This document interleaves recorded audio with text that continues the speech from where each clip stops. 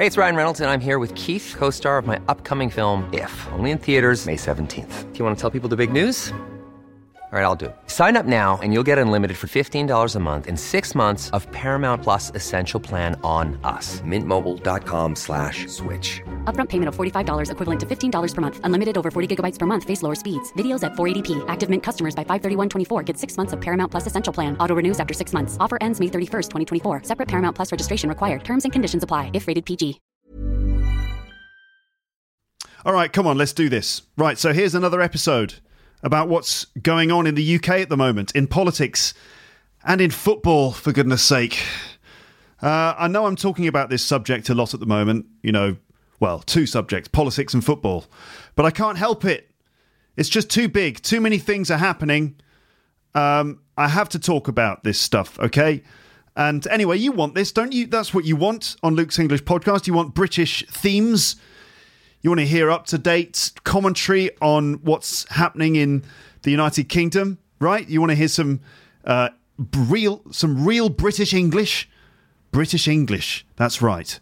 Well, that's what you're going to get in this episode. And yes, I will be talking more about Brexit and football in this one. And then it'll be back to podcasting as usual, okay? In forthcoming episodes, it'll be sort of back to the usual type of stuff.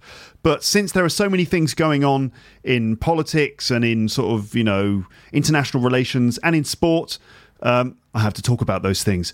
Oh, yeah, and by the way, there will be some swearing in this episode, which shouldn't really be a surprise considering what's been going on.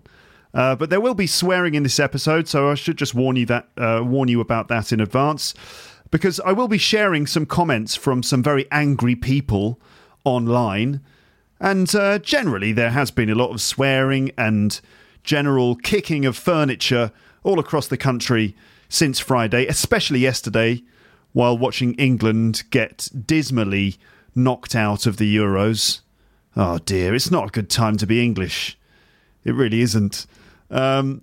So, just a reminder that swearing is rarely appropriate, as you know. Just remember that, though. It's only appropriate at the right time and in the right place. For example, when you're watching England play football, that's definitely an appropriate time to swear and kick the furniture. Or it's also appropriate probably to swear if you just think for more than about 2 seconds about the European referendum. So also another comment here. You will notice that obviously I'm pretty unhappy about things at the moment, but don't worry, I'll bounce back. And Luke's English podcast will continue with the usual sort of episodes soon. I just have to get a few things off my chest, okay? And so that's what I'm going to do. Right, before we get started properly, just a quick sponsorship mention. If you are interested in learning about British history, for example, you want to know about all the diverse origins of the British people and the story of our royal family and, all the other big moments that have led us to the current modern state of affairs that we have now, why not download an audiobook from Audible with the special offer that's available to you, my Lepsters. So first of all, what you should do is go to teacherluke.co.uk/audible. That's AUDIBLE, or click an Audible logo on my website to start a free trial with Audible. They produce and sell audiobooks on the internet. You can start a trial with them, and that includes a free audiobook download. You can choose any audiobook you want. So why not download a book about British history, for example? You could download British History for Dummies. That's the one that I'm recommending today, British History for Dummies. It's a really detailed history of Britain, and it's told in a very humorous way. I've listened to it myself, and I enjoyed it thoroughly, and I learnt lots of amusing facts and bits of info about the royal family and the history of the royal family and various different conflicts and wars and things, and the many battles that the English had with the French, for example. It's all in there. So that's British History for Dummies. And there are other history books available too. You can just check them out on Audible. So go to teacherluke.co.uk/audible or click an Audible logo on my website and you can get started. Right then, now let's get stuck into this episode.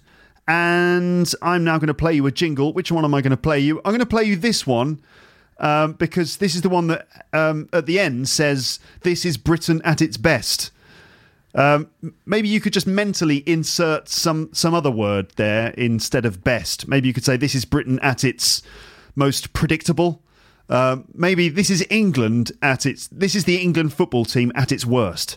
Anyway, I'll let you insert something else there, of your choice. But here's the jingle. Let's get started. Ladies and gentlemen, this is Luke's English podcast. Can't touch this. This is a masterpiece of the English language. Alrighty then. Just think of the accolades it's received over the years. Wait a minute. Who are you? I'm Luke Skywalker. I'm here to rescue you. Ooh, this is going to be good. Really? Yes. I want to get into it, man. ladies and gentlemen, This is Luke's English podcast. And this is Britain at its best.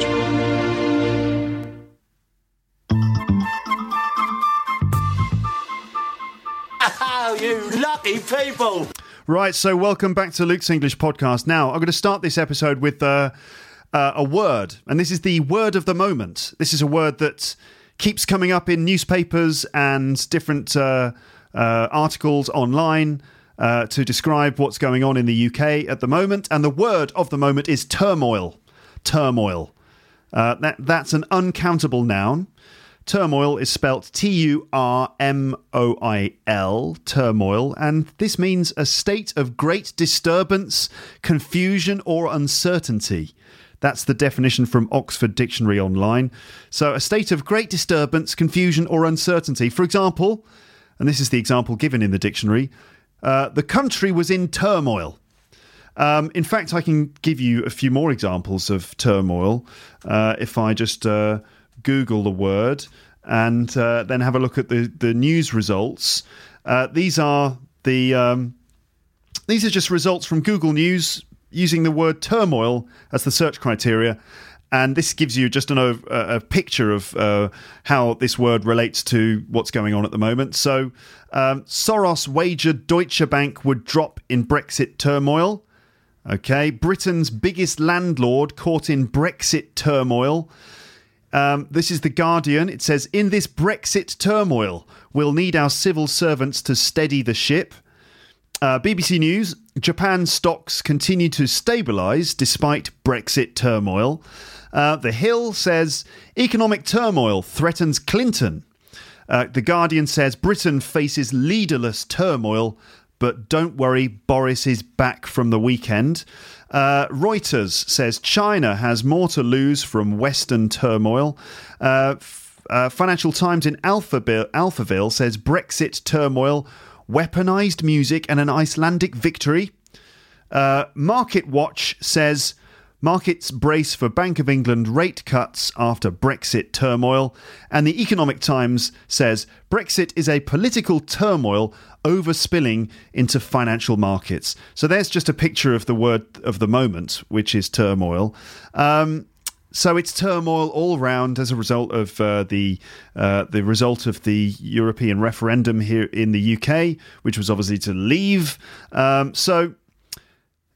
Just in case it wasn't enough for England to pull the United Kingdom out of the EU, England had to pull themselves out of the Euros as well. Because obviously England last night got knocked out of the Euro 2016 football competition. And what a rubbish performance that was against Iceland. What on earth is going on? What on earth is wrong with our national football team? In typical fashion, we just got knocked out of another international football competition in the early stages. And you know what? I'm close to saying that I just don't care anymore. You know? Why should I? Why should I care about our football team anymore? I'm not proud of England. We didn't show a lot of character. It wasn't bad luck or anything. We simply weren't good enough. In fact, I think part of the problem was that there was just a lack of character on the pitch, you know? A lack of spirit. Where was the fighting spirit that you need in a situation like that? Where was the passion? Those players just kept waiting for someone else to provide the goods. Perhaps this is a result of them playing in the Premiership all season and essentially playing a supporting role to other players from abroad, some of the foreign players in the Premiership who actually provide the end product in club games. Maybe our England players are just used to sort of playing second fiddle to them. And as a result, they can't seem to produce the end product themselves. I'm not sure really what it is, but I'm pretty pissed off about it. But you know what? I'm not going to waste any more time or energy being annoyed about this. England just seem to be into pulling out of things at the moment. That's what England seems to be doing, just pulling out of stuff. First it was Brexit, now it was the Euros. I'm pretty sure the Brexit one is the more important one, to be honest. Naturally, everyone has been making jokes about it. For example, the Brexit's now been finalised, that sort of thing. 2 Brexits in 1 week or whatever. Fair enough. The joke is just begging to be made. So go ahead and make it. You can make as many jokes about that as you like. It's just a recipe for jokes, isn't it?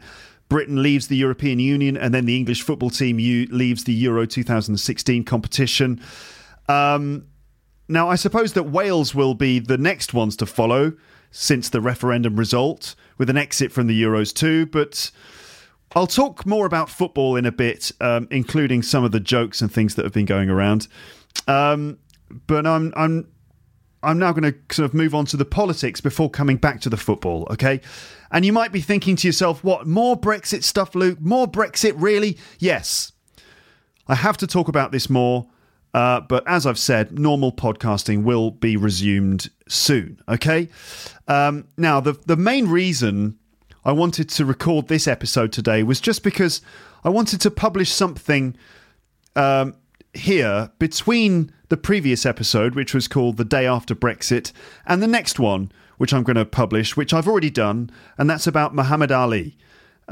Because I did the Muhammad Ali one before the referendum even happened. I recorded it like a week and a half ago. That's recorded and it's ready to be published. Okay.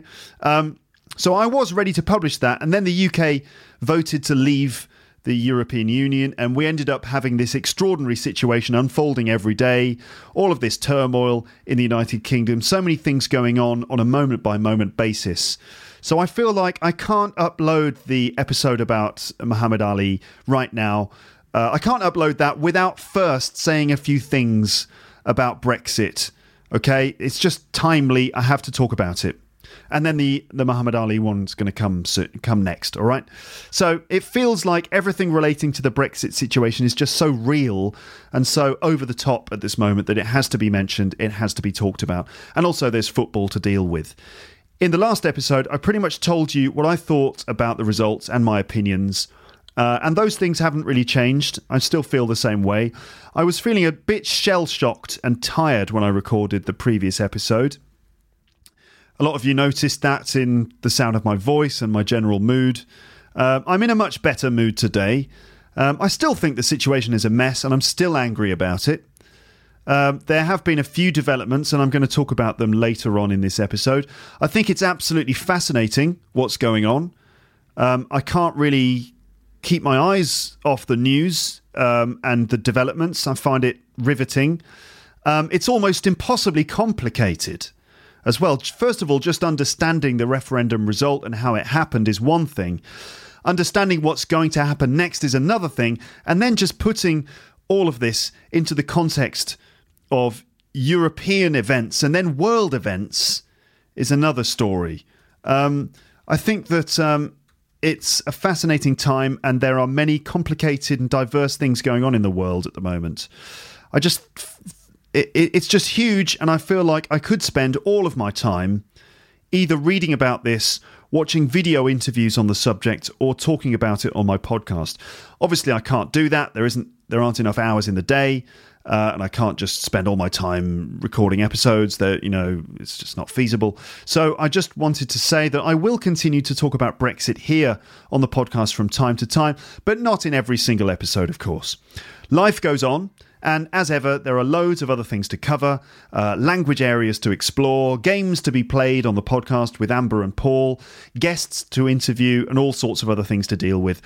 This podcast will continue to look at the culture of the English language, of course, and that does involve the UK's place in the world. And at the moment, that basically means the Brexit story. So to sum up, normal podcasting will resume soon with the Muhammad Ali episode. But before that, I'm going to talk in this episode about some more UK news. Okay? Right, so comments on the website. That's what I want to mention now. Thank you for recent comments on teacherluke.co.uk in response to the things I've said in these episodes. And on Facebook as well. Don't forget, you can find Luke's English Podcast on Facebook and on Twitter, and I'm quite active on those things at the moment.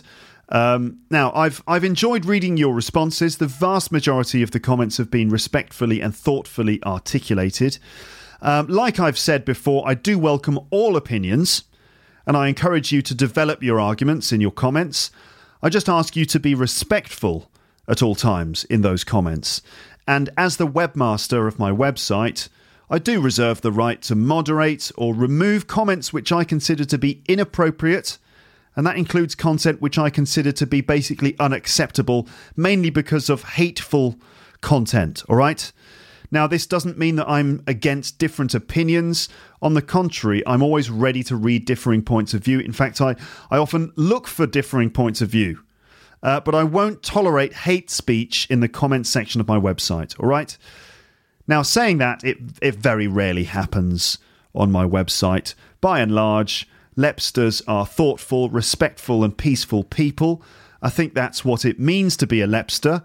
Of course, you're also interested in learning real British English and having a laugh or two in the process, just to take the edge off. But it seems that we are united, I think, by a certain outlook, which is a generally positive celebration of our differences and an understanding that we're all basically the same underneath the cultural codes and political distinctions that divide us. We can disagree with each other, and we should listen to each other, and there's no place for hate-filled comments, all right? So if you've got a good point to make, go ahead and do it. Articulate your points using the right kind of language, but if you resort to name-calling, insults, or old-fashioned, smelly old racism, then you can leave your comments elsewhere. This is my house, and I'm not putting up with that kind of nonsense. All right, did I make that point too forcefully? Maybe I did. Everyone's like, yeah, okay, Luke, we get it. Don't worry, we're not going to write nonsense on your website. Yeah. Maybe I made that point a bit too forcefully, considering the vast majority of you write lovely comments all the time. Don't worry, I haven't received like a tidal wave of racism on my website. Maybe just 2 comments, both of them made by one particular person, which got thoroughly moderated. I say moderated, I removed them. Because it's, yeah, all right, don't need to go into it, do I? Don't write hate speech on my website. Fine. Now, the democratic process.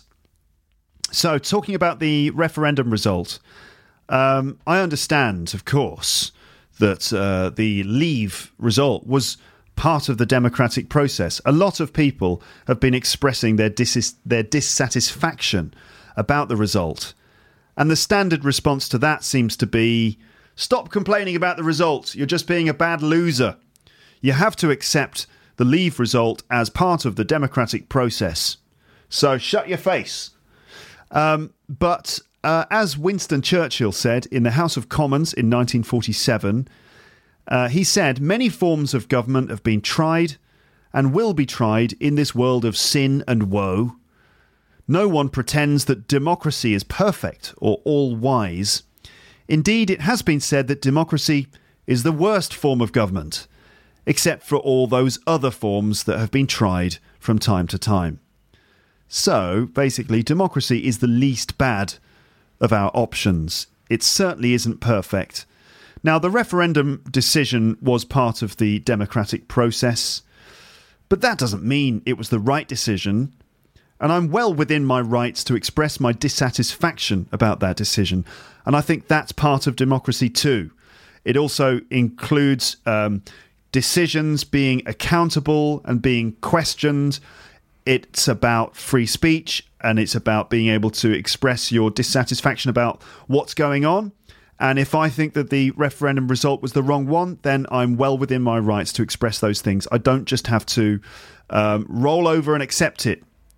I think the reaction to the result from the people who campaigned to leave has actually been quite muted. Even the right-wing press that supported the leave are running stories about the turmoil that the country is experiencing as a result. It seems to be unescapable. It's obvious that this result has suddenly put the country into a crisis situation. The economy is crashing. The pound has plummeted to its lowest level since 1985. The AAA credit rating of the UK has been lost. It's been dropped. Britain is immediately worse off than it was last week. And it's not just the economy as well. There have been lots of reports of racist abuse against foreigners in the street in the UK, which shows that the result has given a big boost to general intolerance in Britain. It's like a big thumbs up to racists everywhere. Not everyone who voted leave is racist, of course, definitely not. But racists in society will today be feeling like this has been a victory and that they will feel legitimised by the whole thing. I imagine that they now feel it's acceptable somehow to be outwardly hostile to foreigners, regardless of whether those people even come from the EU or not. And if you need to be convinced about this, here's some evidence from Twitter, all right? In fact, I'm going to read from an article from the Huffington Post. The Huffington Post headline for this article is "Racist Incidents Skyrocket After Brexit Vote. The referendum result has stoked dangerous nationalistic fervour across Britain." The fallout following the British vote to leave the European Union has triggered an uptick in racist incidents. And here are some examples. So this article collects different examples from Twitter and other places. So first of all, we've got a photograph posted by someone called David Olusoga. And he says, "In my hometown of Newcastle, this afternoon, I feel like I'm back in the 1980s. And the photograph is a poster of it's in fact a group of National Front skinheads standing in the street in the centre of town, holding a big poster that says, "Stop immigration, start repatriation." So the skinheads are back. And he said, "I've never had a day of so many people telling me to go back to Africa." Jamie Pohotsky wrote this on Twitter. He said, "The table next to me in a restaurant said to the Polish waitress, 'How come you're so cheerful? You're going home.' Him and his wife started laughing. It's disgusting." Kieran Jenkins said this. "A woman shouted, 'There's one of them, send that back,' as a Sri Lankan child walked past with his mum." Max Fras said this. In Gloucester, in a Tesco supermarket in Gloucester, he heard someone say this. "This is England. Foreigners have 48 hours to fuck right off. Who's foreign here? Anyone foreign?" That's what someone heard in a Tesco in Gloucester. Adam Bolton, who works for Sky, said this. "This weekend, my family and I have witnessed 3 when are you going home racist incidents aimed at EU citizens here." Paul out of Belfast, I guess this is a Polish person living in Belfast, wrote this on Twitter. "My friend's son just got a new nickname at school, the Illegal." So this kid at school is being nicknamed the Illegal. Hashtag lovely. And a video uploaded to YouTube one day after the referendum purportedly shows a man exiting his car in the Hackney area of London and yelling, "Fucking foreigner, go back to your country," at another driver. There's a photograph of a card, a laminated card, which simply says, "Leave the EU, no more Polish vermin." And it says, these cards have actually been put through letterboxes of Polish families in Huntingdon today. I could weep. Britain's Polish community have been specifically targeted by xenophobic sentiments. Police are investigating various racially motivated hate crimes targeting Poles in England. And it goes on, basically, it goes on. The Polish Centre in London, in Hammersmith, which is just a few streets away from where I used to live in London. There's a Polish community centre there, and apparently graffiti was sprayed, sort of hateful, racist, anti-Polish graffiti was sprayed on the wall of the community centre the day after the vote happened. Now, the previous one, that card, which has been posted through Polish people's letterboxes that said, what did it say? It said, leave the EU, no more Polish vermin.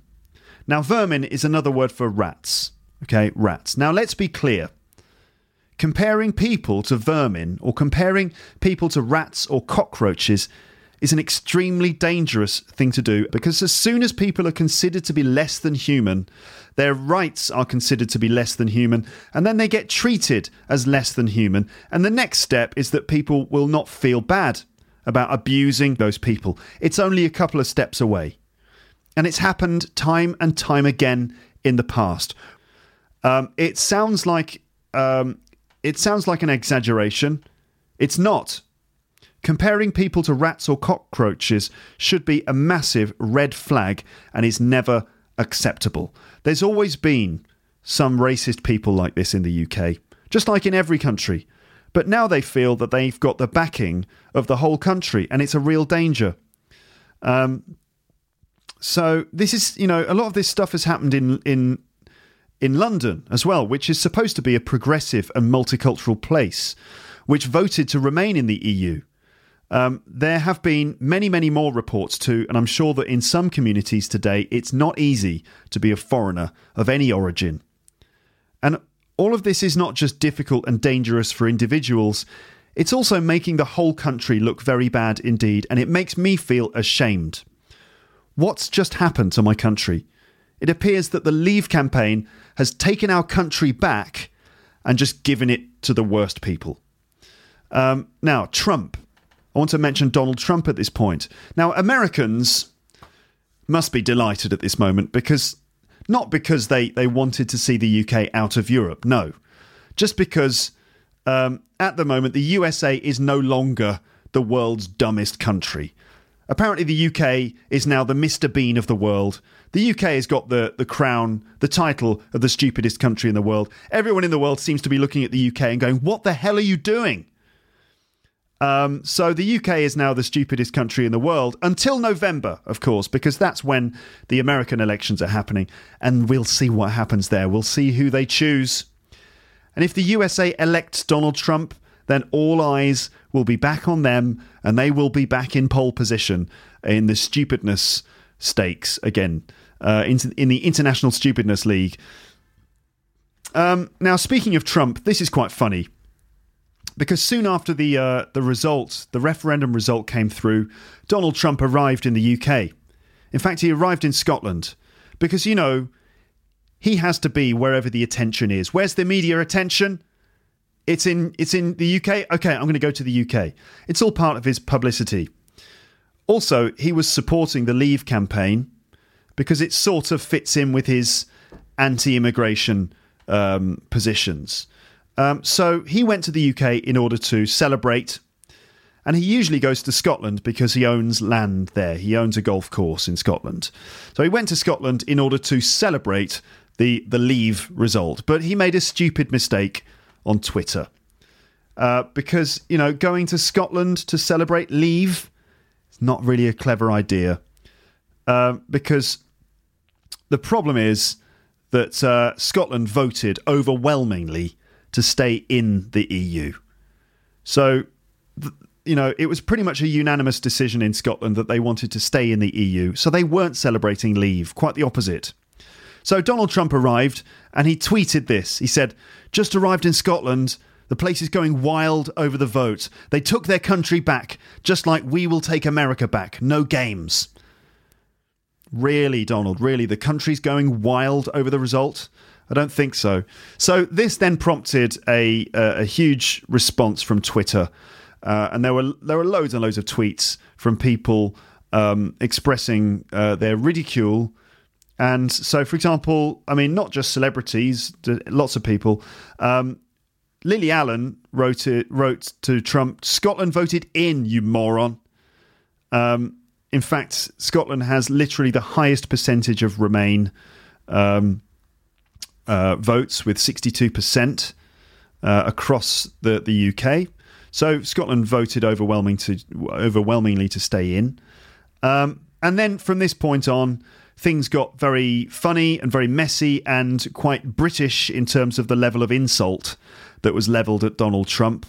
Someone wrote, real Donald Trump, Scotland was more yellow than your fake tan, referring to the fact that on the map of Leave versus Remain, Remain was coloured yellow and Leave was coloured blue. And we see that Scotland was more yellow than Donald Trump's fake tan.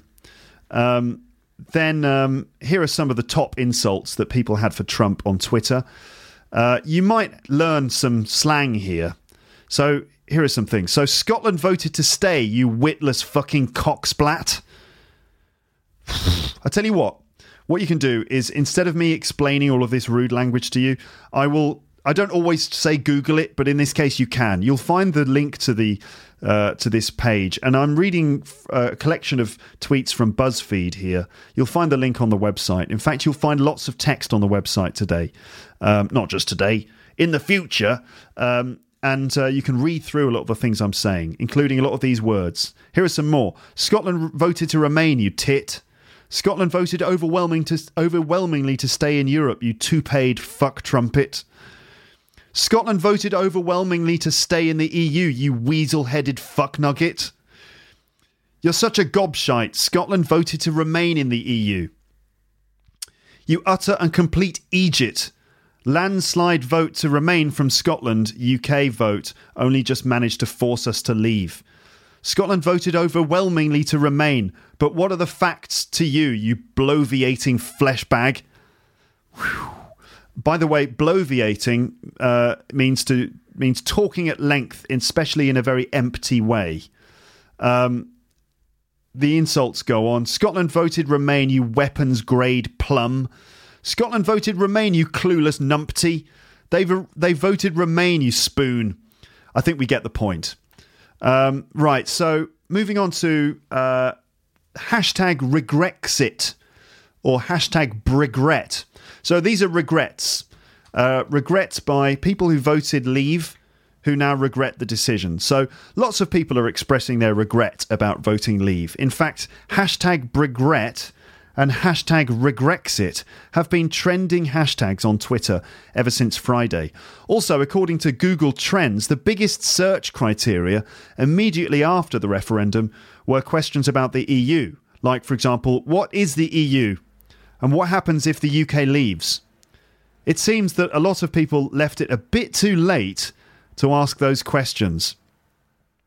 It seems that people didn't quite realise what they were voting for, or they didn't realise that they actually had a chance of getting a Leave result.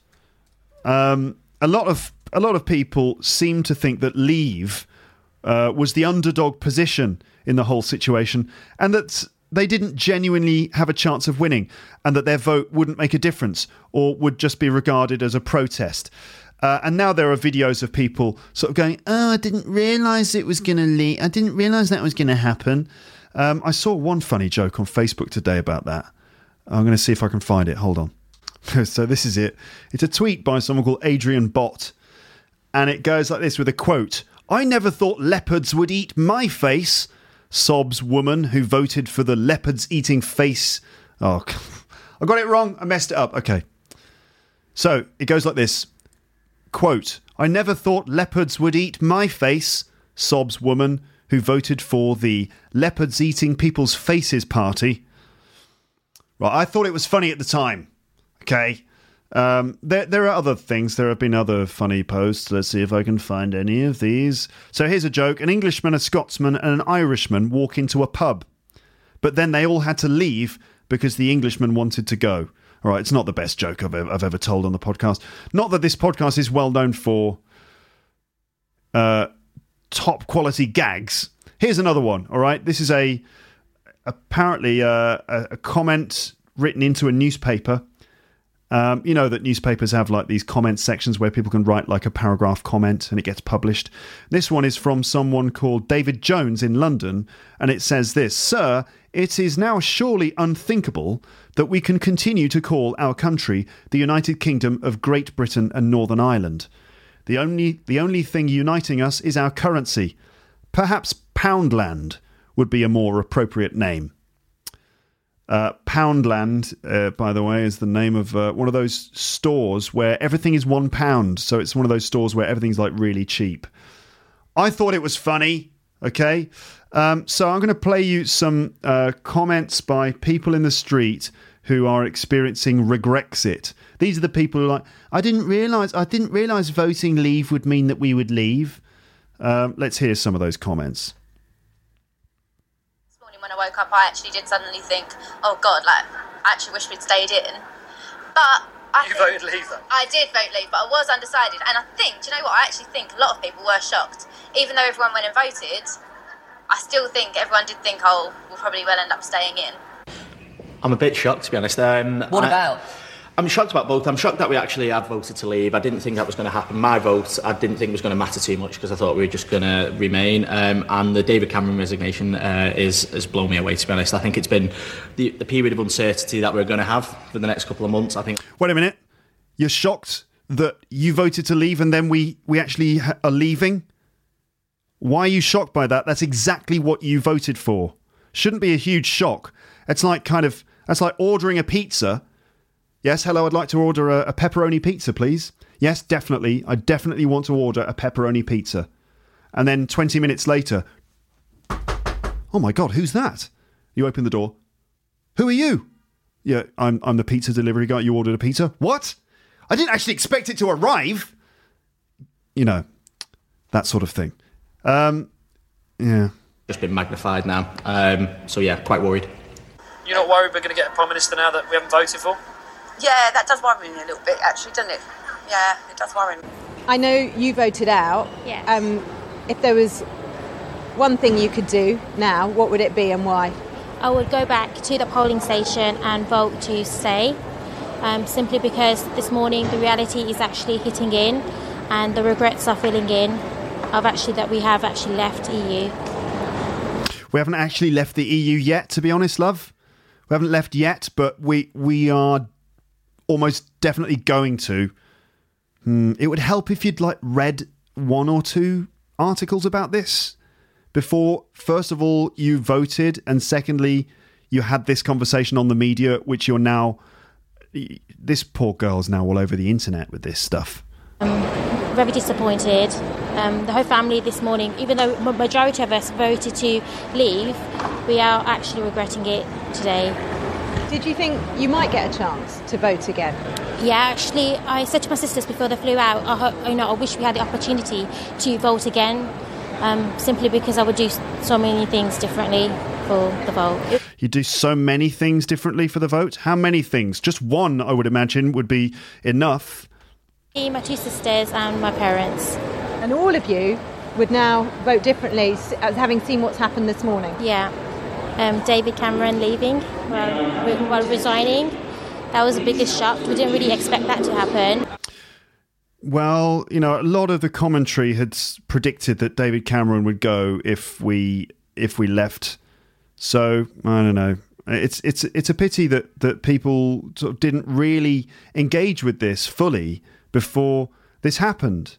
Now, I'm mocking these people who made the wrong decision and now, at least they are sort of, I suppose they're willing to admit that they made the wrong decision or they're experiencing regret. And obviously it was kind of stupid on their part. Now, is it entirely their fault? I don't know. Also, of course, there will be plenty of people who are delighted that we've left. And, not just people who are shouting racist comments in the street and enjoying a sense of sort of vindication.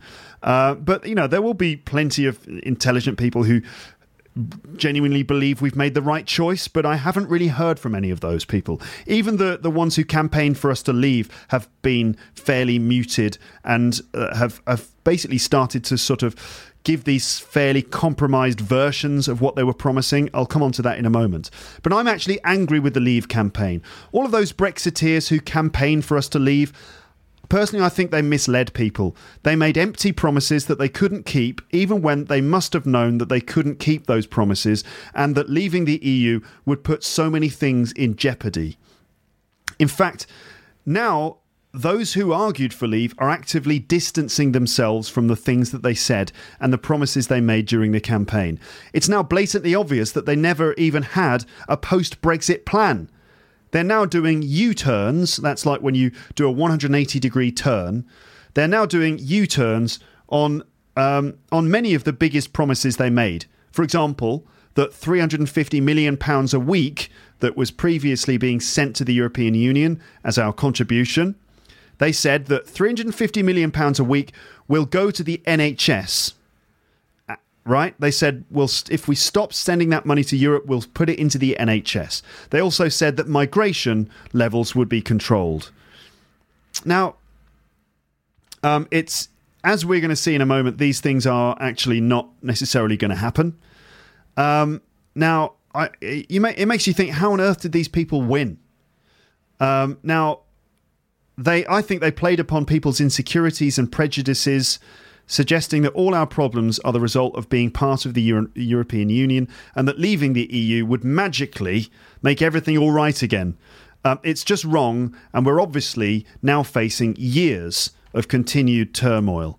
Now, I'm going to come back to those broken promises and U-turns in a bit. Let's just talk a little bit more about the turmoil that the country is facing. So Scotland, all right, what about Scotland? Scotland are likely now to leave the UK.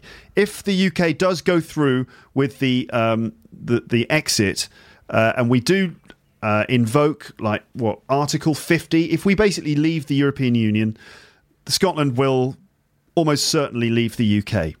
The SNP, the Scottish National Party, is now pushing hard to get another independence referendum, and they've got a very good case to get one.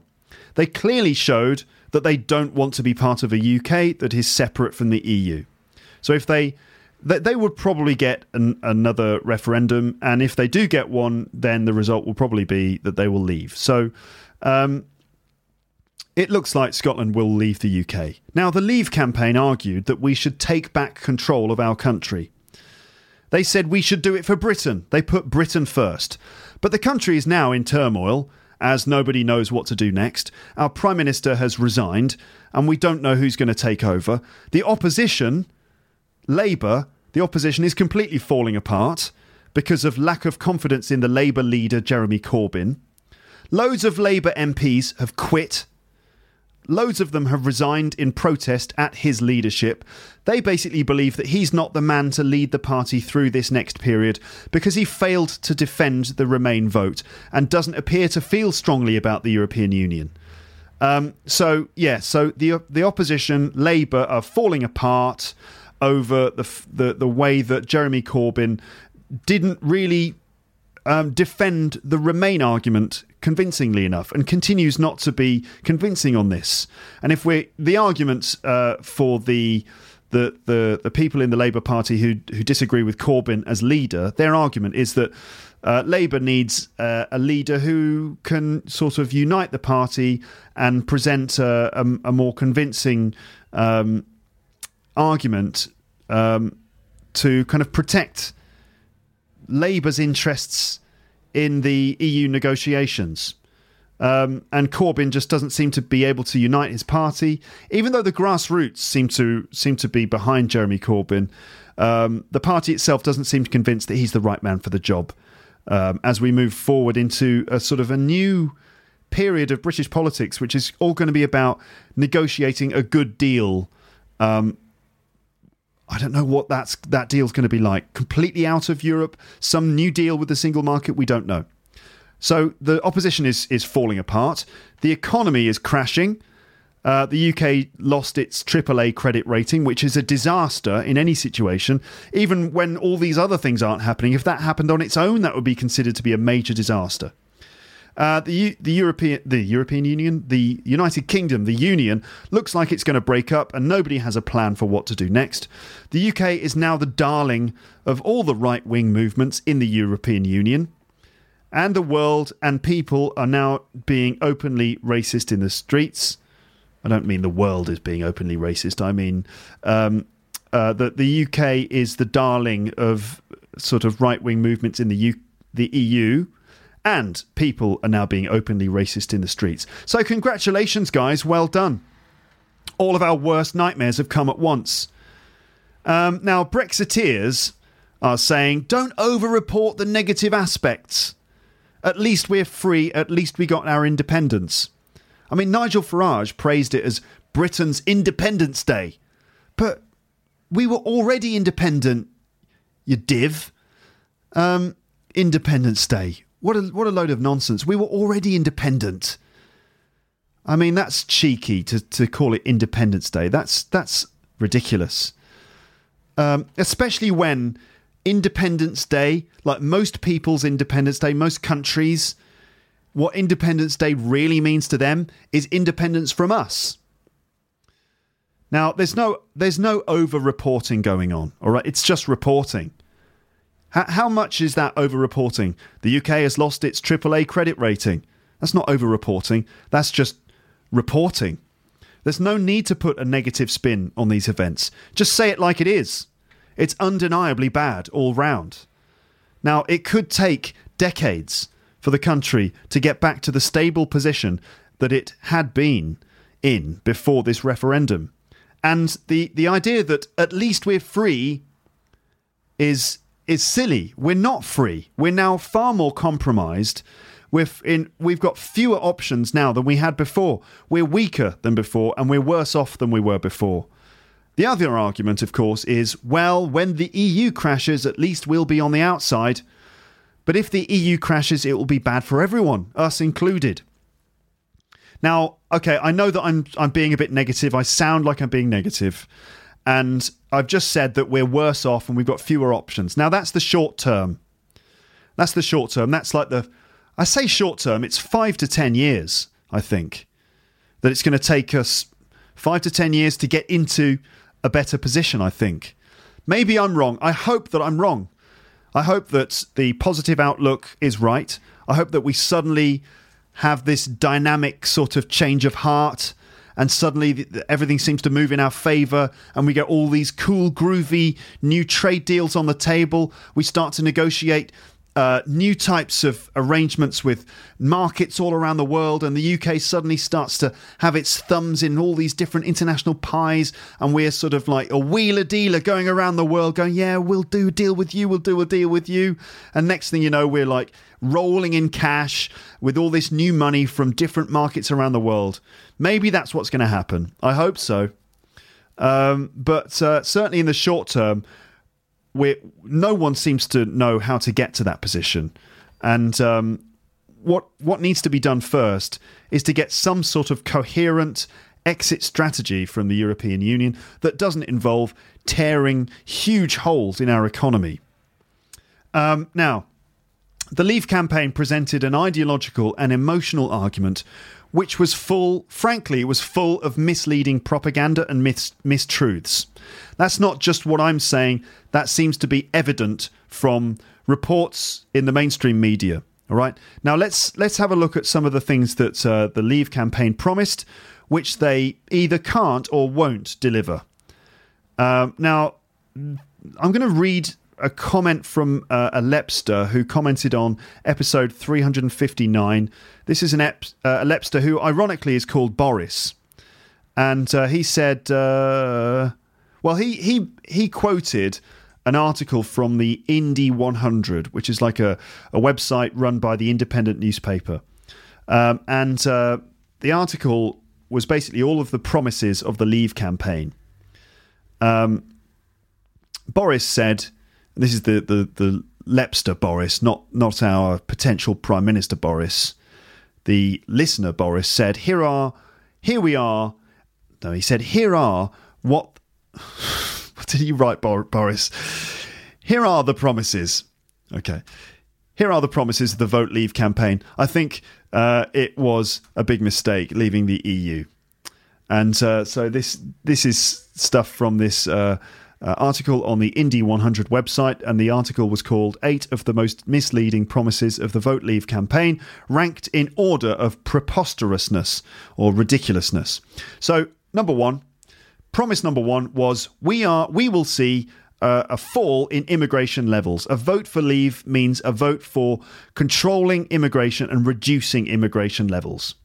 Now, no one in the Leave campaign actually gave any target figures at any time ever. Conservative member of the European Parliament Dan Hannan has already said that people expecting immigration to come down will be disappointed. Yep. So, this is a principal part of the Leave campaign, that voting for Leave would mean reducing immigration. And immediately, Dan Hannan, a principal proponent of the Leave campaign, has said that if you're expecting immigration to come down, you'll be disappointed. And I'm now going to play you... I'm going to play you some audio from an interview with Dan Hannan, who, as I said, is a hold on. Dan Hannan was one of the Leave campaign proponents. I've just lost my place here. I'm just going to find it again. And I'm going to play you some interview footage with him. And so here is Daniel Hannan on the BBC programme Newsnight, effectively saying that the UK will probably have to stay in the single market, and that obviously means that immigration is going to stay the same.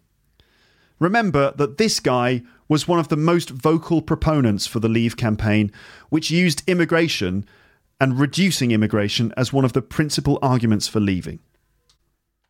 Talk about this, and it sounds like you, Daniel Hannan, I don't know whether you're speaking for Vote Leave or for Boris Johnson or for anybody else, it sounds like you are veering towards something closer to the Norway option as a compromise between the 48 and the 52 in the single market. Yeah? Right. My issue with the EU has always been the lack of sovereignty, the lack of democracy. Yeah.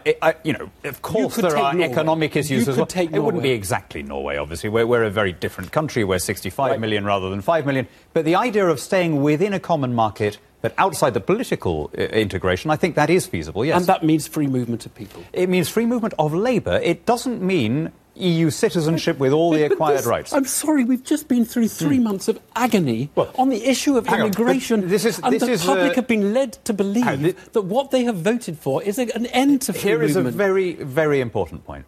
From the moment we joined, we had the right to take up a job offer in another member state. You had a legal entitlement if you presented your contract.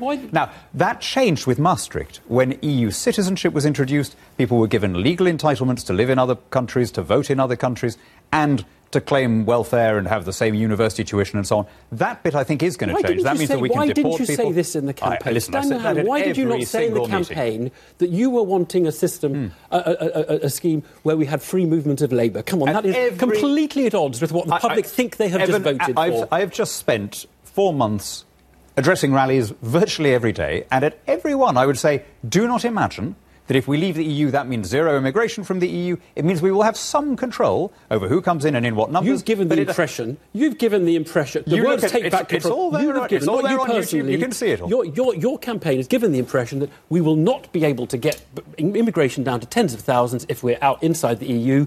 I think most people would say that gives the impression we will get it down to tens of thousands if we're outside the EU. No, we've always been clear. We want a measure of control. It will be for a future Parliament to determine the numbers and to determine, how many students, how many doctors, how many family reunifications, whatever.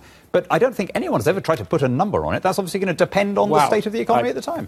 Dan Hannan, thank you very much. Christine? All right, so there you go. You heard him there directly saying that despite all of the sort of suggestions of the Leave campaign, that it was all about controlling immigration, which is clearly one of the reasons why so many people voted for Leave, that they wanted to control immigration. There you heard Daniel Hannan saying, well, no, we never actually promised. That's not a direct quote. I don't think he actually went at any point in that interview. But anyway, it's funny how suddenly, now we're into the kind of reality of this exit. They're all changing their tune. Point 2, the promise number 2 was that we're going to save £350 million a week, which we normally give to the EU as our contribution. We'll save that money, and that money can go into the NHS. We can spend the EU contribution on the National Health Service.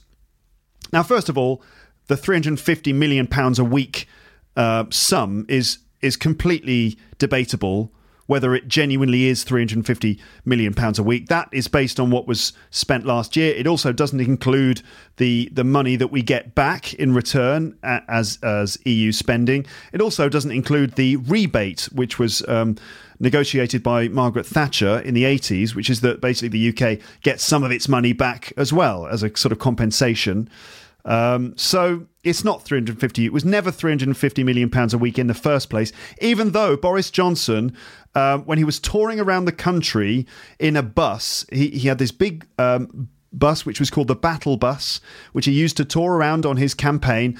The bus had written on the side of it that number, 350 million pounds a week.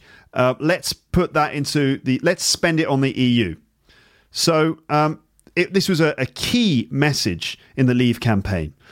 So the Leave campaign claimed that the UK gives £350 million a week to the EU.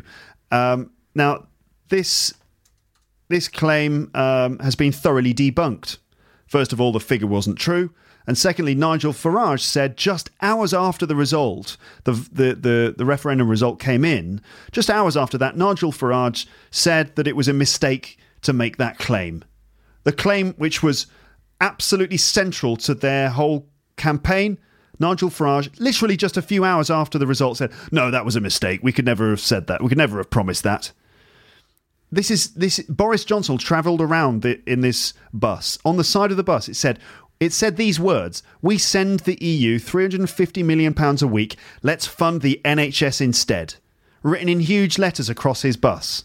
He also made public appearances, Boris Johnson did. He also made public appearances campaigning for Leave in front of a poster which said these words: let's give our NHS the £350 million the EU takes every week. Now, they have no intention of funding the NHS. In my opinion, these far-right Tories have never cared about the National Health Service. In fact, the time that they've been in office, in government, doctors, junior doctors, student doctors have been fighting a pitched battle against the Conservative Party to protect the National Health Service. So I don't know where the idea that these guys have always been great supporters of the National Health Service. And it seems very ironic that they're talking about taking the £350 million that we give to the EU and spending that on the NHS, when one of their principal policies has been about reducing public spending on services like the NHS. Doesn't make sense to me. These far-right Tories have never cared about the National Health Service. Why did anyone believe that they would be any different? This is almost like criminal levels of deceit. You know, it really is. You can't lie in business or in advertising, of course, okay? Especially in advertising, you can't lie. It's not allowed. It's criminal. It's called false advertising. It's a criminal level of deceit. But there's no law to say that you can't lie in political campaigns, okay? There's no law against that. And so they're not going to be held accountable for this promise, even though it's a gross deception of the public's trust. Oddly enough, the Leave campaign have now wiped their campaign website, which contained all of those statements about the EU contributions going to the NHS. They've been wiped. The website's been, all of that stuff's been removed from the website. I wonder why. Now, why would they remove all of those promises? I wonder. Now, I mean, this all seems very specific to the UK, and it shouldn't really be a surprise, I suppose, that this is the sort of thing that happens every day. on a large scale. And I guess this is one of the reasons why we're so disenfranchised with the political establishment today, that this kind of trickery goes on all the time, and we've all had enough of it.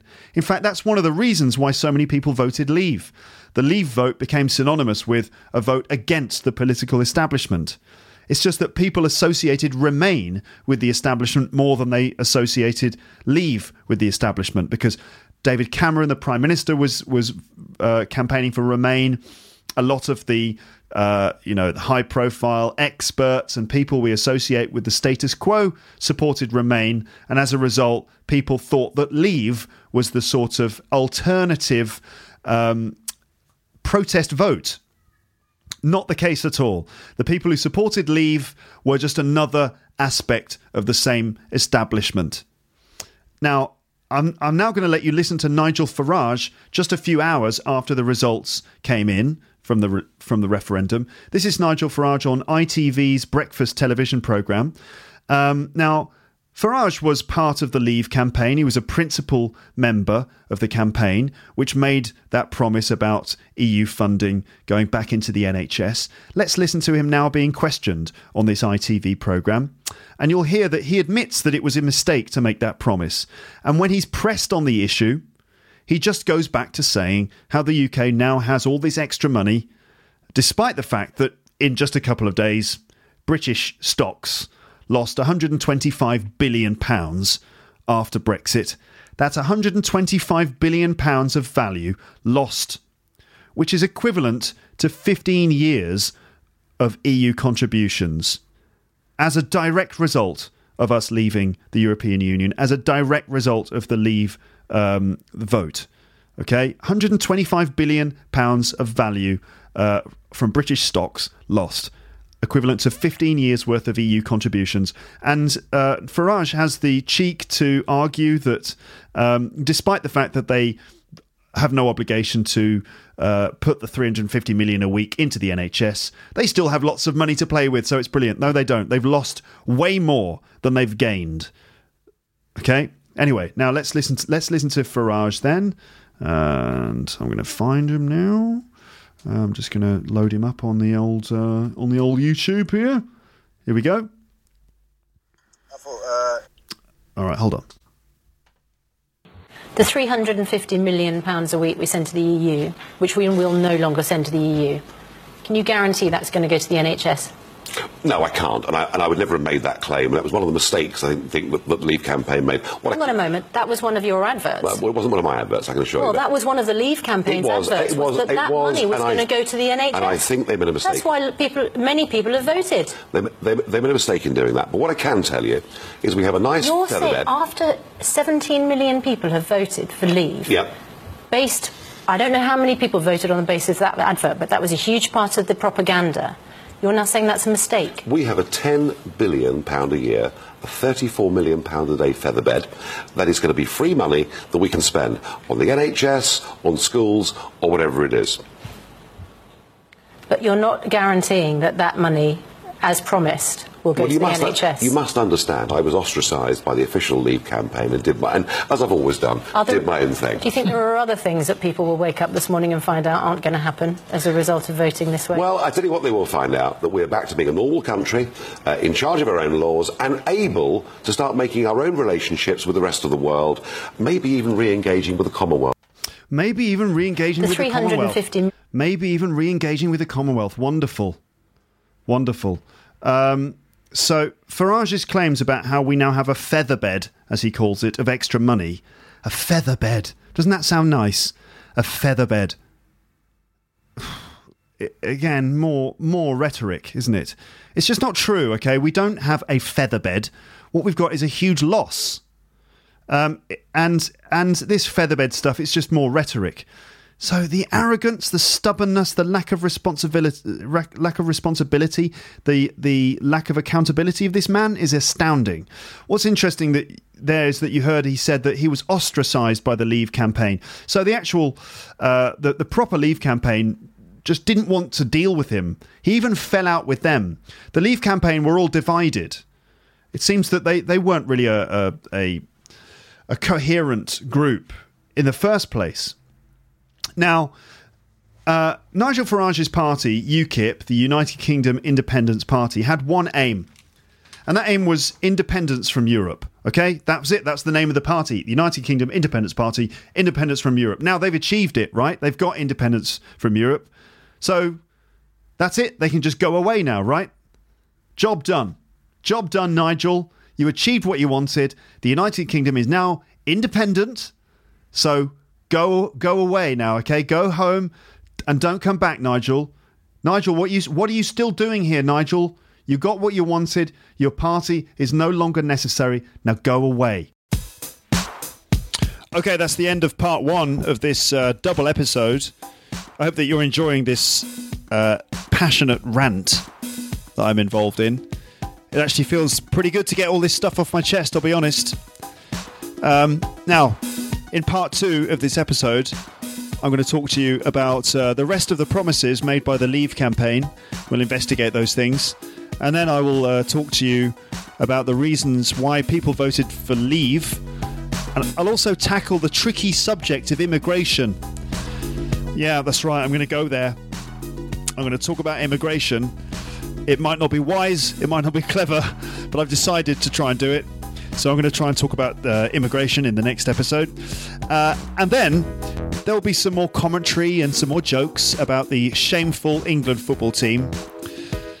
Thank you very much for listening to this episode. And I've said it before already, but I'll say it again. I know I'm talking a lot about politics lately.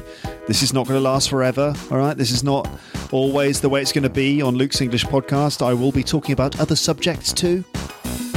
How are you? How are you doing? How is everything in your world? Mine's obviously completely dominated by all of this politics at the moment.